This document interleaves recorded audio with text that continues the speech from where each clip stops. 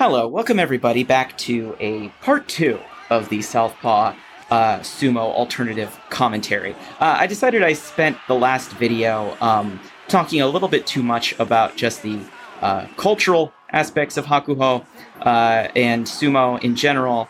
So I wanted to just talk a little bit more about, analyzing the technique of a sumo match. So here's a compilation of different matches between Asashoryu and Hakuho over the course of their time. And you sort of see it starts from the time that Asashoryu was a Yokozuna and Hakuho was lower ranks. And you'll see as the matches go on, Hakuho sort of gains a little bit more confidence here.